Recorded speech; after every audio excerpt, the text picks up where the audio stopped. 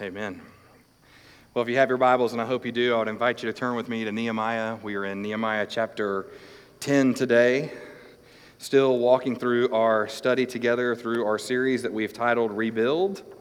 And today, this morning, we have come to a season of commitment, and so today's sermon title is just simply the word commit itself. Now, I tell you, I imagine for a moment during worship as I was thinking through the text and as we were worshiping together, I thought to myself, I wonder if this is where the Israelites were at this point in Nehemiah 10, because you see, they had gone through so much already, and now they've come to a point in Nehemiah 10 where they're ready to commit back to God. And so they are now acknowledging that they are free in God, that they now have a home that has been established, and they have been faithfully leaning and trusting upon the very arms of God with everything that has happened. So I could almost see us in this moment proclaiming and praising God as we worshiped in song this morning, almost the same way we probably would have seen the Israelite nation do so many years ago. So anyway, I am praising God for that, and I'm thankful for the leadership of our praise team and the work that they did this morning in leading us in worship, and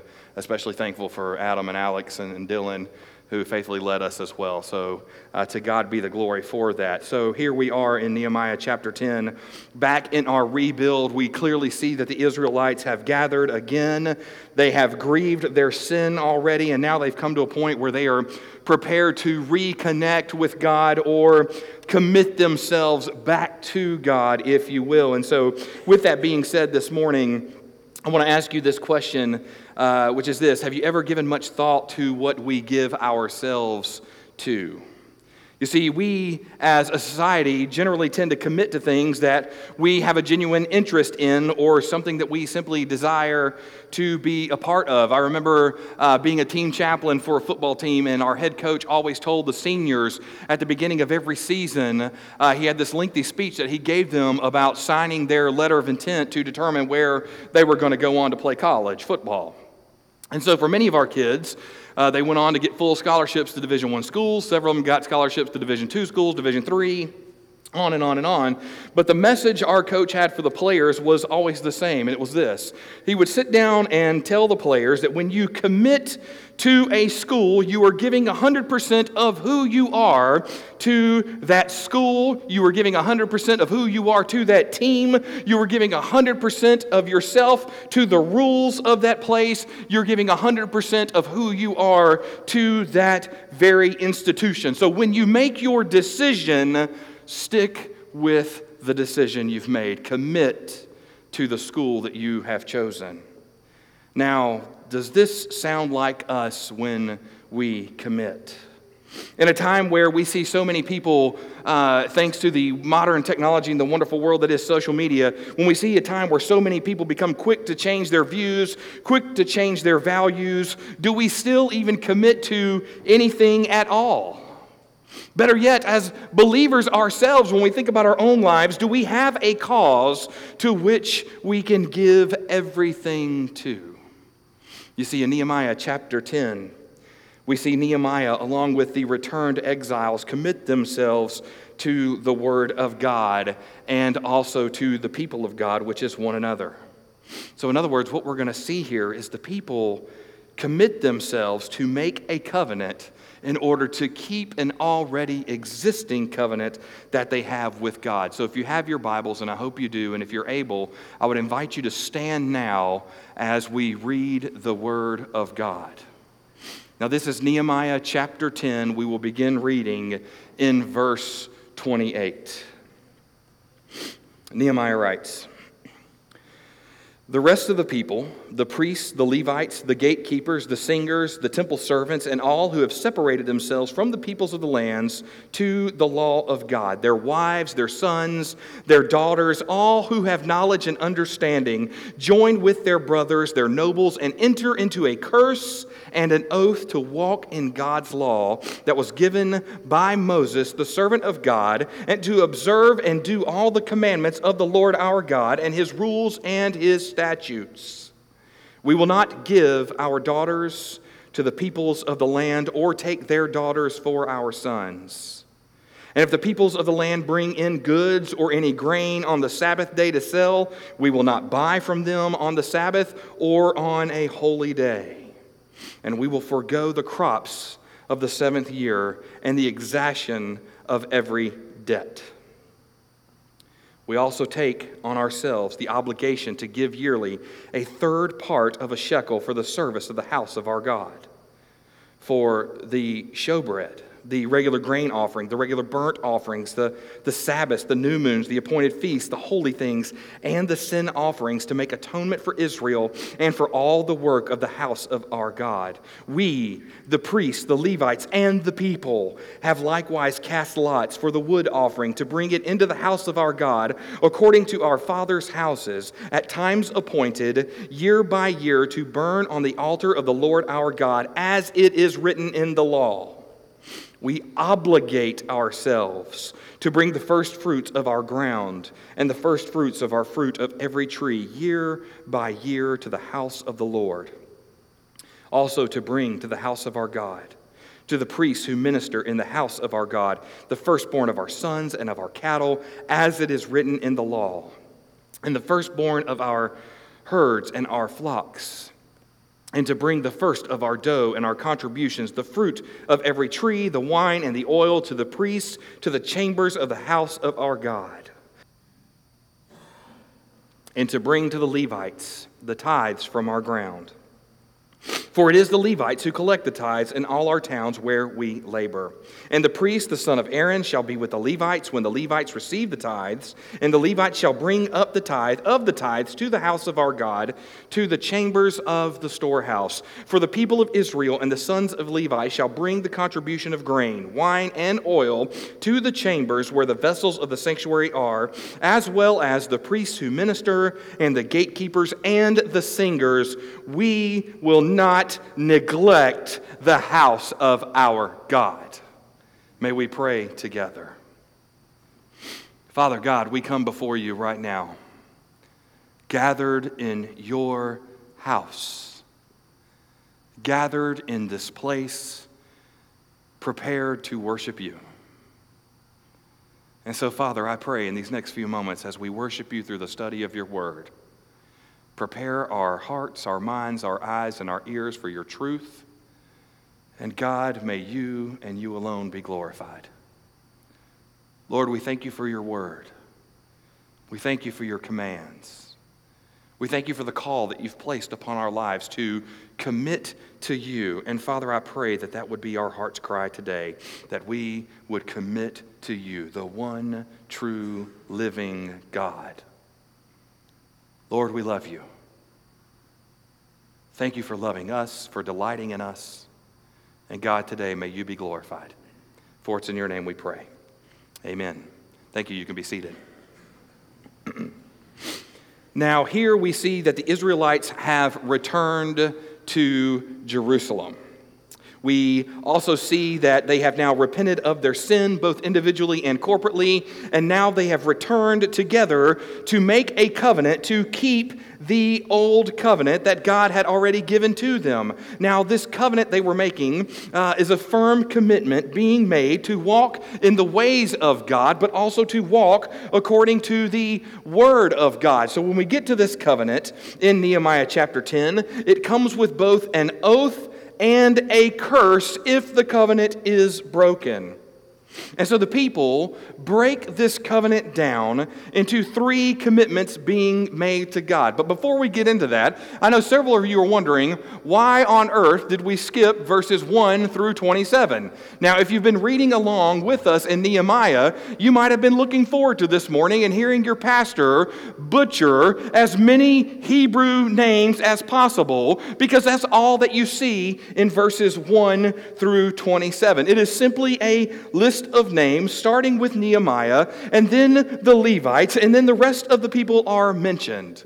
Now, this list that we see gives us a firm idea about who the people of God are and who are not considered amongst the people of God. It is a list of names, but it is a significant list of names because it is showing us the importance of belonging to the people of God. In other words, what Nehemiah is doing here is he is literally establishing church membership. He is saying that membership to a local body is important. Now, Nehemiah is clearly speaking of an entire nation here, which is important as opposed to a singular church. However, those who returned to Jerusalem were counted amongst the body of believers. They were known and they were able to be identified as a part of the family of God and those who belonged. So you see, that in essence is what church membership is. It is knowing. It is being a part of the family of God.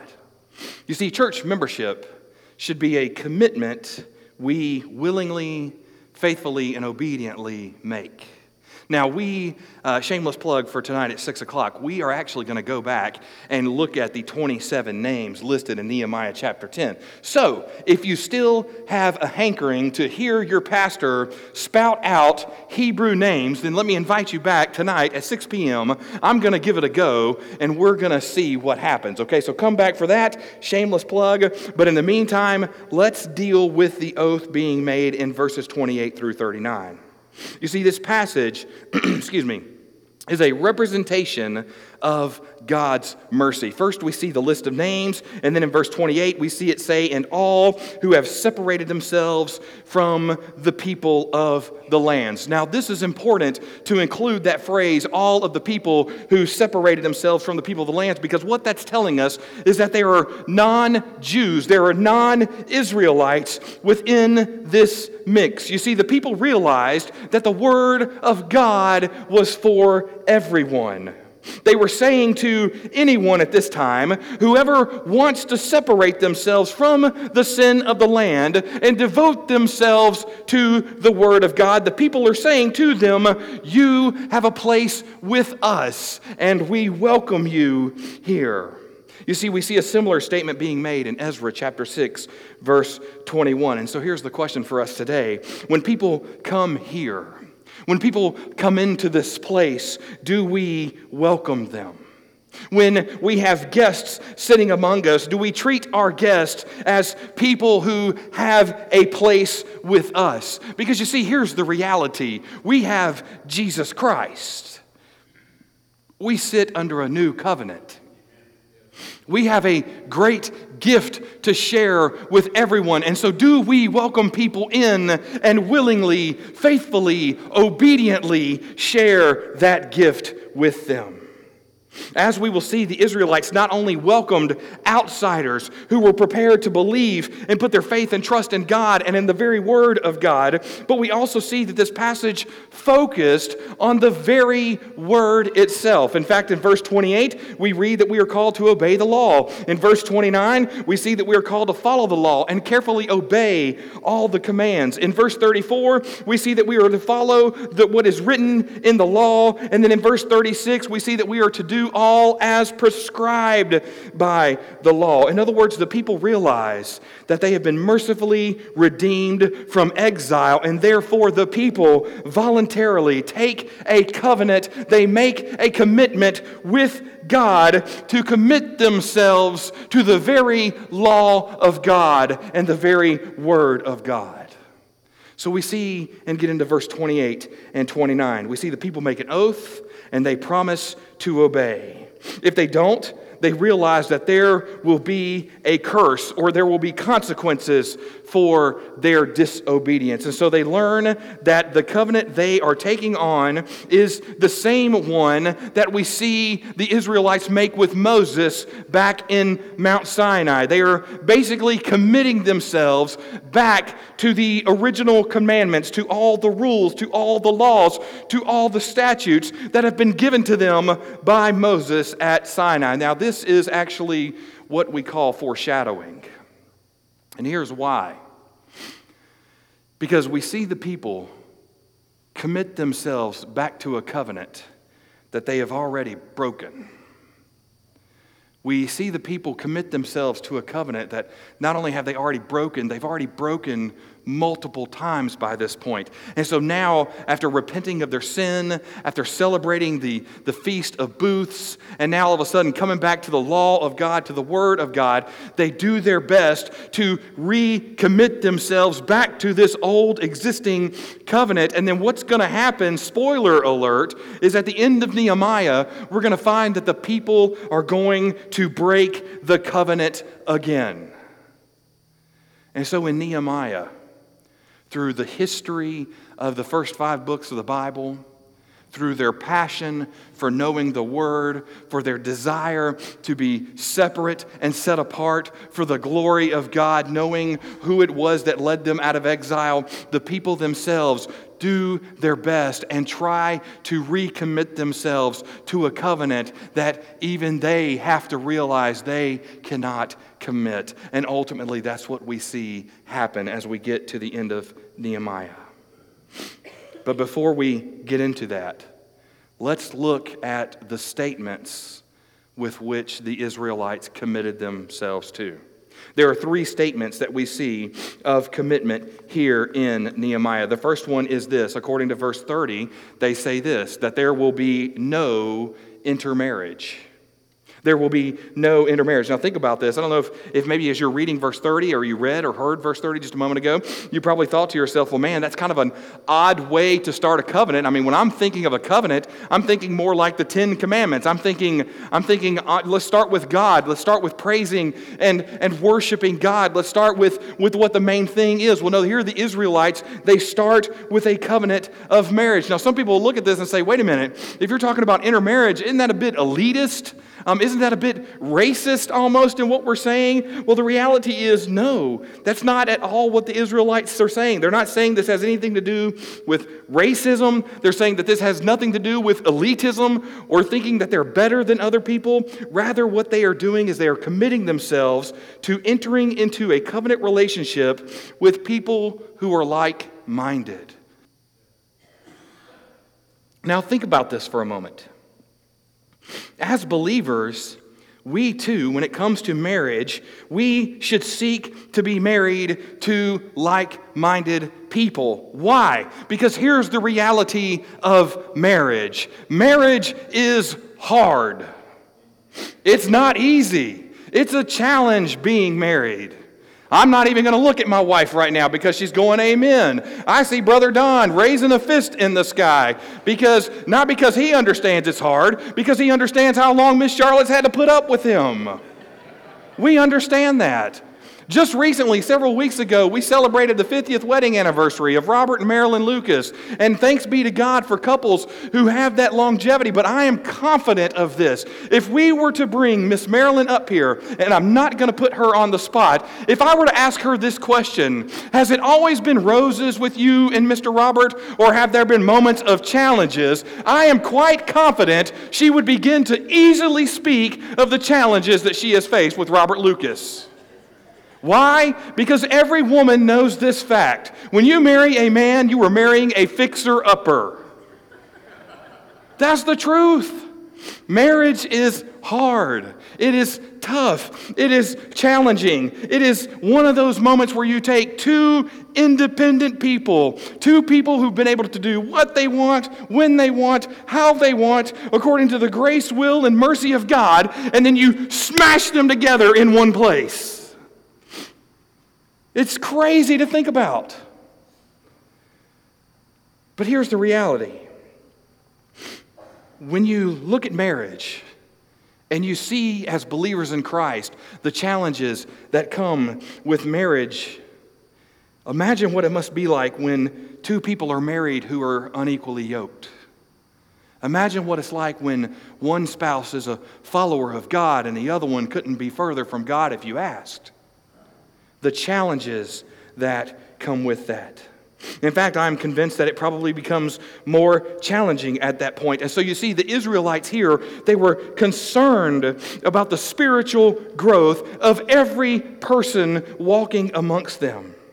They said to themselves, according to this commitment, that the only way we can grow in our faith is to be around like-minded people in our relationships, in our worship, and within our marriages. Now, they were not negating the fact that there were people who needed to hear the good news of God. They did not negate the fact that they were unwilling to welcome people in to the house of God. They were willing to let them in, but they understood in order to be able to grow, you have to surround yourself with people who are willing to challenge you and who are willing to grow with you.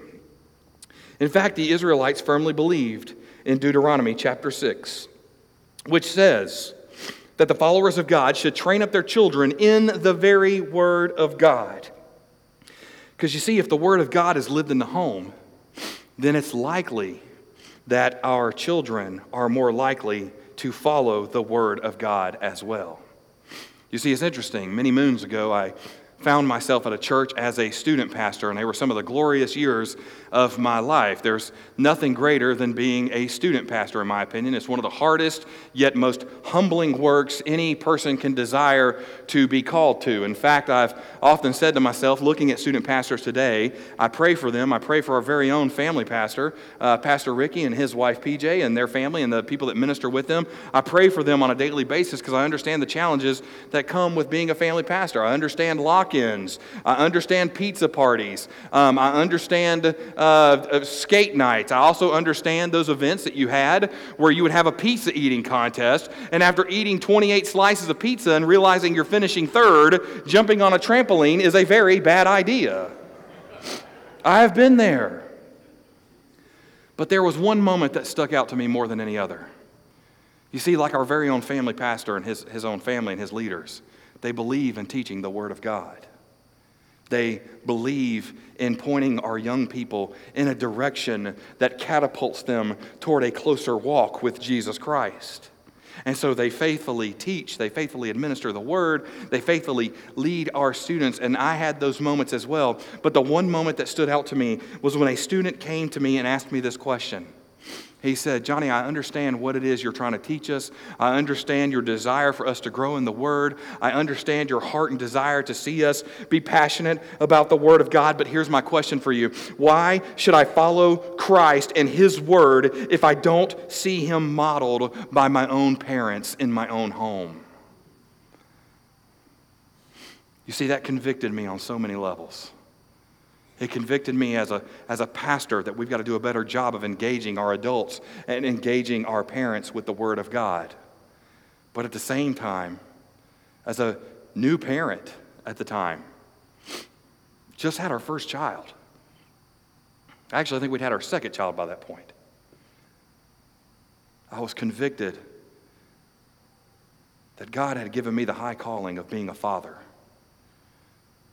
And I was only a steward of the time that I had with my children.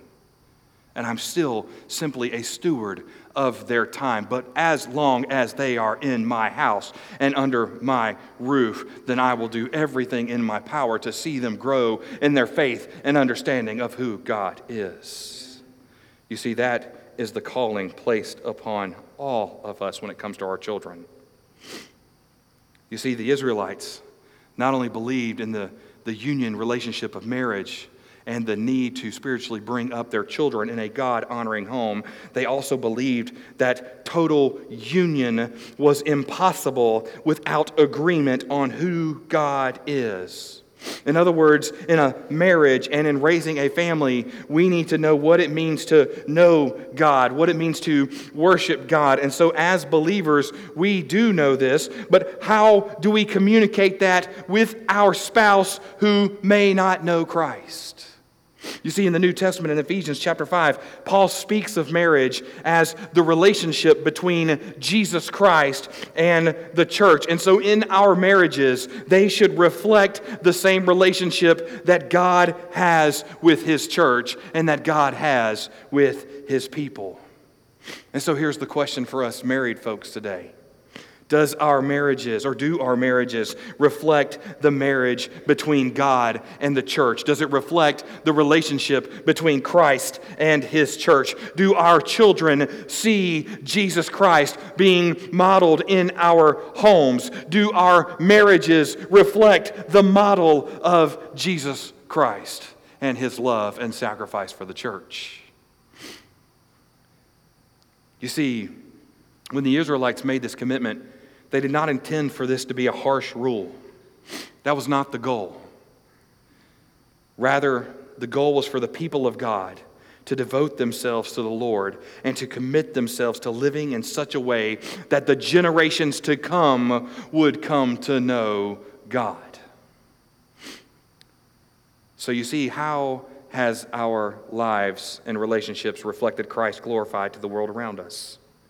Better yet, when it comes to our children, do they see Jesus in us? In our grandchildren, do they see Jesus in us? As adults with children on this campus, whether they are our children or our grandchildren or our adopted children, are we doing everything we can to see to the spiritual upbringing of the next generation? Because here's the truth. We have a biblical obligation to committing our lives to the upbringing of the next generation. And so have we honored that commitment? Our marriages should reflect the union we have with Christ. If you are single in the room, then you should grow yourself and seek someone who shares the same desire that you have to make much of Jesus Christ in every area of your life. As widows, my prayer is that you were able to look back upon your marriage, that you were able to celebrate the life that you had together, and that now you would take on the mantle of instructing the next generations of spouses on what a biblical marriage should look like. Now, if you find yourself in a marriage that is currently unequally yoked, this is not a get out while you can card. Rather, recognize that you have an opportunity to be Jesus Christ for someone in your life who desperately needs Jesus Christ. As you pray and you begin to pray for God to open the door for you to be able to share the gospel, look no further than your spouse who needs Jesus. For those who are equally yoked, look to encourage, to edify, and to point your spouses back to the hope and the mercy and the grace that can be found in our Lord and Savior Jesus Christ. Because every day His mercies are made new. So the first commitment we see is that there will be no intermarriage. The second commitment we see is this. In verse 31, the people commit to observe the Sabbath. Now, this commitment has several parts. We see a weekly Sabbath, there's a sabbatical year, and then there's a cancellation of debts. Now, notice how they don't simply observe the Sabbath and keep it holy, which is what we hear of in the commandments. Rather, they take it one step further by saying this: we will not conduct any business whatsoever on the Sabbath. We will not buy goods. We will not sell goods. We will not do any type of work on the Sabbath. They treated the Sabbath as evidence of faith and as a declaration of trust in the provision of God. You see, the Sabbath rest was designed for us to simply place our faith and trust and hope in God. In fact, we learn from the Israelites that the Sabbath rest, this rest, would be better than being productive or working even. This was a sign of trusting God with that one day. And so the question for us today is this: what day in our week do we simply pause and reflect on the wonder that is Jesus Christ? What day do we stop for a moment and trust that He alone is enough for that day, and that He is greater than our work, He is greater than all of our energy spent, He is greater than all of our productivity, that He alone is enough? Next, we see the Israelites move not only from the Sabbath rest, but we see them move to the sabbatical year. Now, I don't know about you, but how many of you have read verse 31 and thought, man, it would be nice to walk into my office on Monday morning and say, by the grace and mercy of our Lord and Savior Jesus Christ, according to the Word of God, I am taking this year off. I can't imagine that going over very well. I can't imagine walking into the next deacons meeting and announcing that to our deacons. I can't imagine that would go over well at all. Yet what we see here with the Israelites is this sabbatical year was another evidence of faith. They trusted God to provide for them in that year. It was all about pointing back to God and placing your entire faith and trust in Him. But now here's the key. In order to be able to take off a year, they not only had to trust God with that specific year, but they had to trust God that He would provide enough for them the year before. And then they also had to trust God that He would not only provide for them, but then sustain them for the year after. So what we see the Israelites doing is they are committing 3 years back to simply trusting God. In other words, they were living out Proverbs chapter 3, verses 5 and 6, which says, trust in the Lord and not in your own understanding. Know God in all His ways. Can you imagine taking that step of faith with God? Could you imagine trusting God for a full year? And then the final part of this commitment we see is that they forgive the debts of those who owed them. In other words, to forgive a debt was to not only be a sign of grace upon a person's life, but also a sign of belief that it is God who will provide and it is God who will sustain. Now here comes the question. How on earth does this apply to us today? Well, Paul makes it clear in Romans chapter 14, verse 5 and 6, that we must be fully convinced in our minds. In other words, we have a choice. We can either choose to honor the Sabbath today, we can choose to honor the Sabbath rest, or because of the grace and mercy found in our Lord and Savior Jesus Christ, we can trust that it was Jesus Christ who fulfilled the Mosaic law, and therefore the Sabbath rest now points to the rest that can be found in Jesus Christ. Either way, the point of the Sabbath is to rest if needed. The point of the Sabbath is to trust in God who has provided all things. But let's not miss the main point of the Sabbath, which is we are to trust in Jesus Christ. Not our own work, not by our own doing, but trust in Christ and Christ alone. Because He is the one that gives the work. He is the one that calls. He is the one that has laid out the plan for our lives. He alone is sovereign. He is the one who has given us clarity, and it is Christ alone who will give us rest. As long as we find rest in Him. You see, when life gets tense, when jobs get frustrating, where do we turn to? Scripture clearly teaches there is but one we need to turn to, and His name is Jesus. And in Him we will find our rest. Commitment number 3. So we've seen them commit to no intermarriage. We've seen the Israelites commit to the Sabbath. And now thirdly and finally, we see the Israelites commit to supporting the local church, according to verse 32 and verse 39. Now notice what's happening here. Every statement here in verse 32 through 39 references the house of God. Each verse communicates the people's commitment to support the work of the ministry of the church.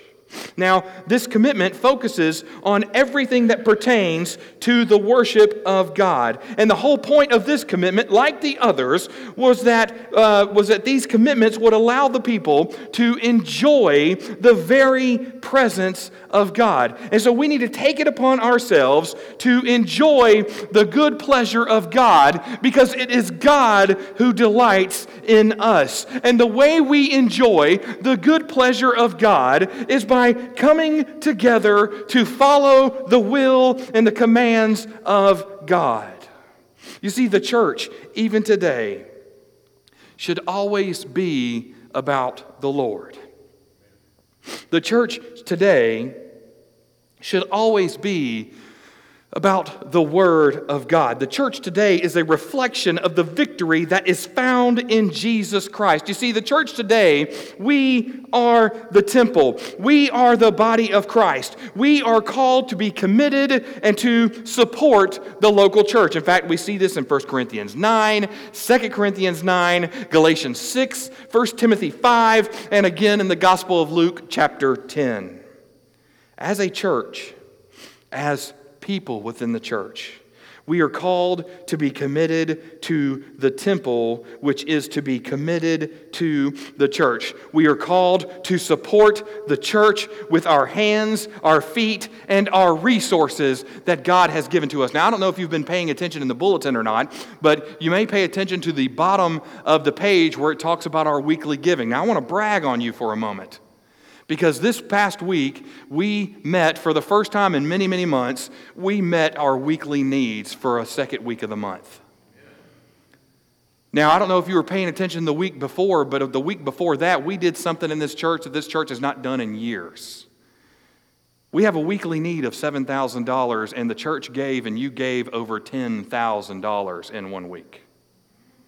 Now, I'm going to go ahead and tell you, that had nothing to do with the preaching. I'd like to think it did. It did not.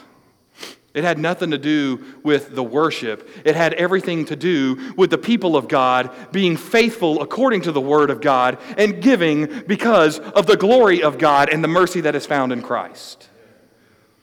Thank you for your giving. But don't stop now. Because you see, this commitment that we are making, this is a called commitment that means we are faithfully committed to support the local church until God calls us home.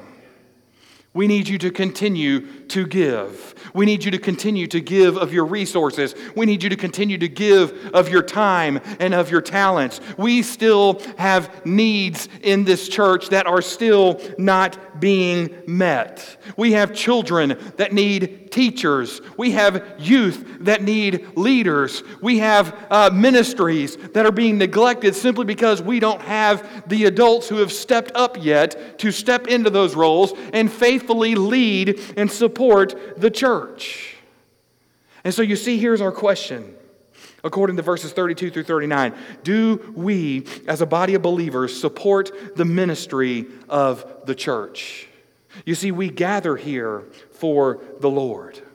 That is the point of the church. That is the purpose of the church. It is about being with God, knowing God, and enjoying the presence of God, and praising and worshiping God because of the free gift that has been given to us through our Lord and Savior, Jesus Christ. Don't neglect the call to be involved in the local church, according to Hebrews chapter 10, verse 25. You see, the Israelites were making some big commitments here. These same commitments we are also called to today. Now, again, these commitments were not made for the sake of legalism or to elevate ourselves. Rather, these commitments were made to make much of the Lord. You see, according to the first commitment, the Lord is the point of marriage.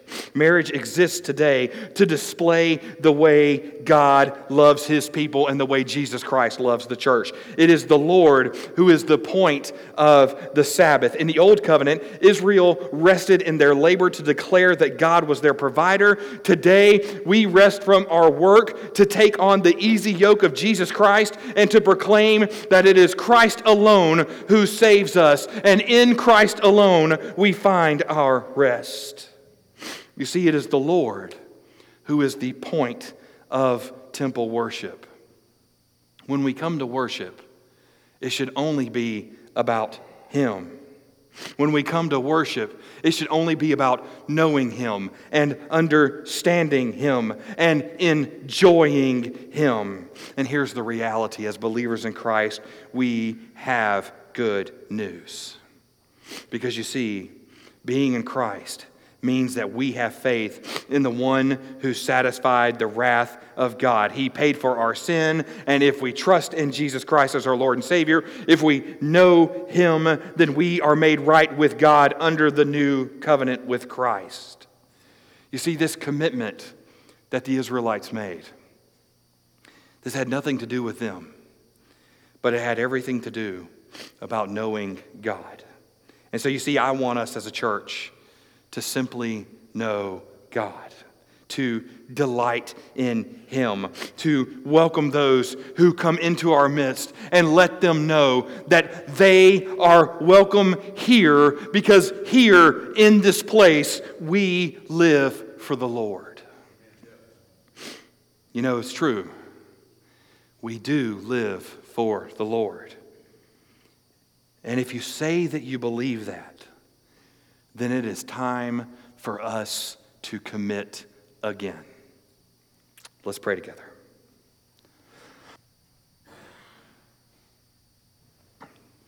Father God, we come before you right now, thanking you so much for this day.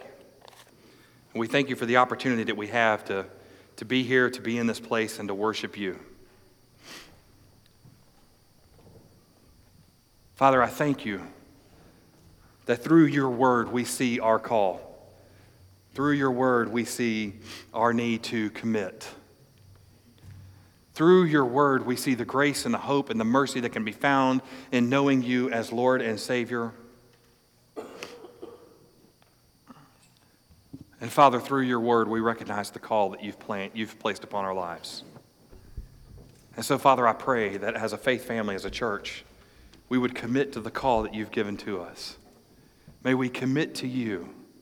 May our lives, our relationships, our church, our services, everything that we do, may it all be a reflection of you and who you are, and through you may you be glorified, Father. Father, I pray that you would continue to speak to us. Draw us near to you.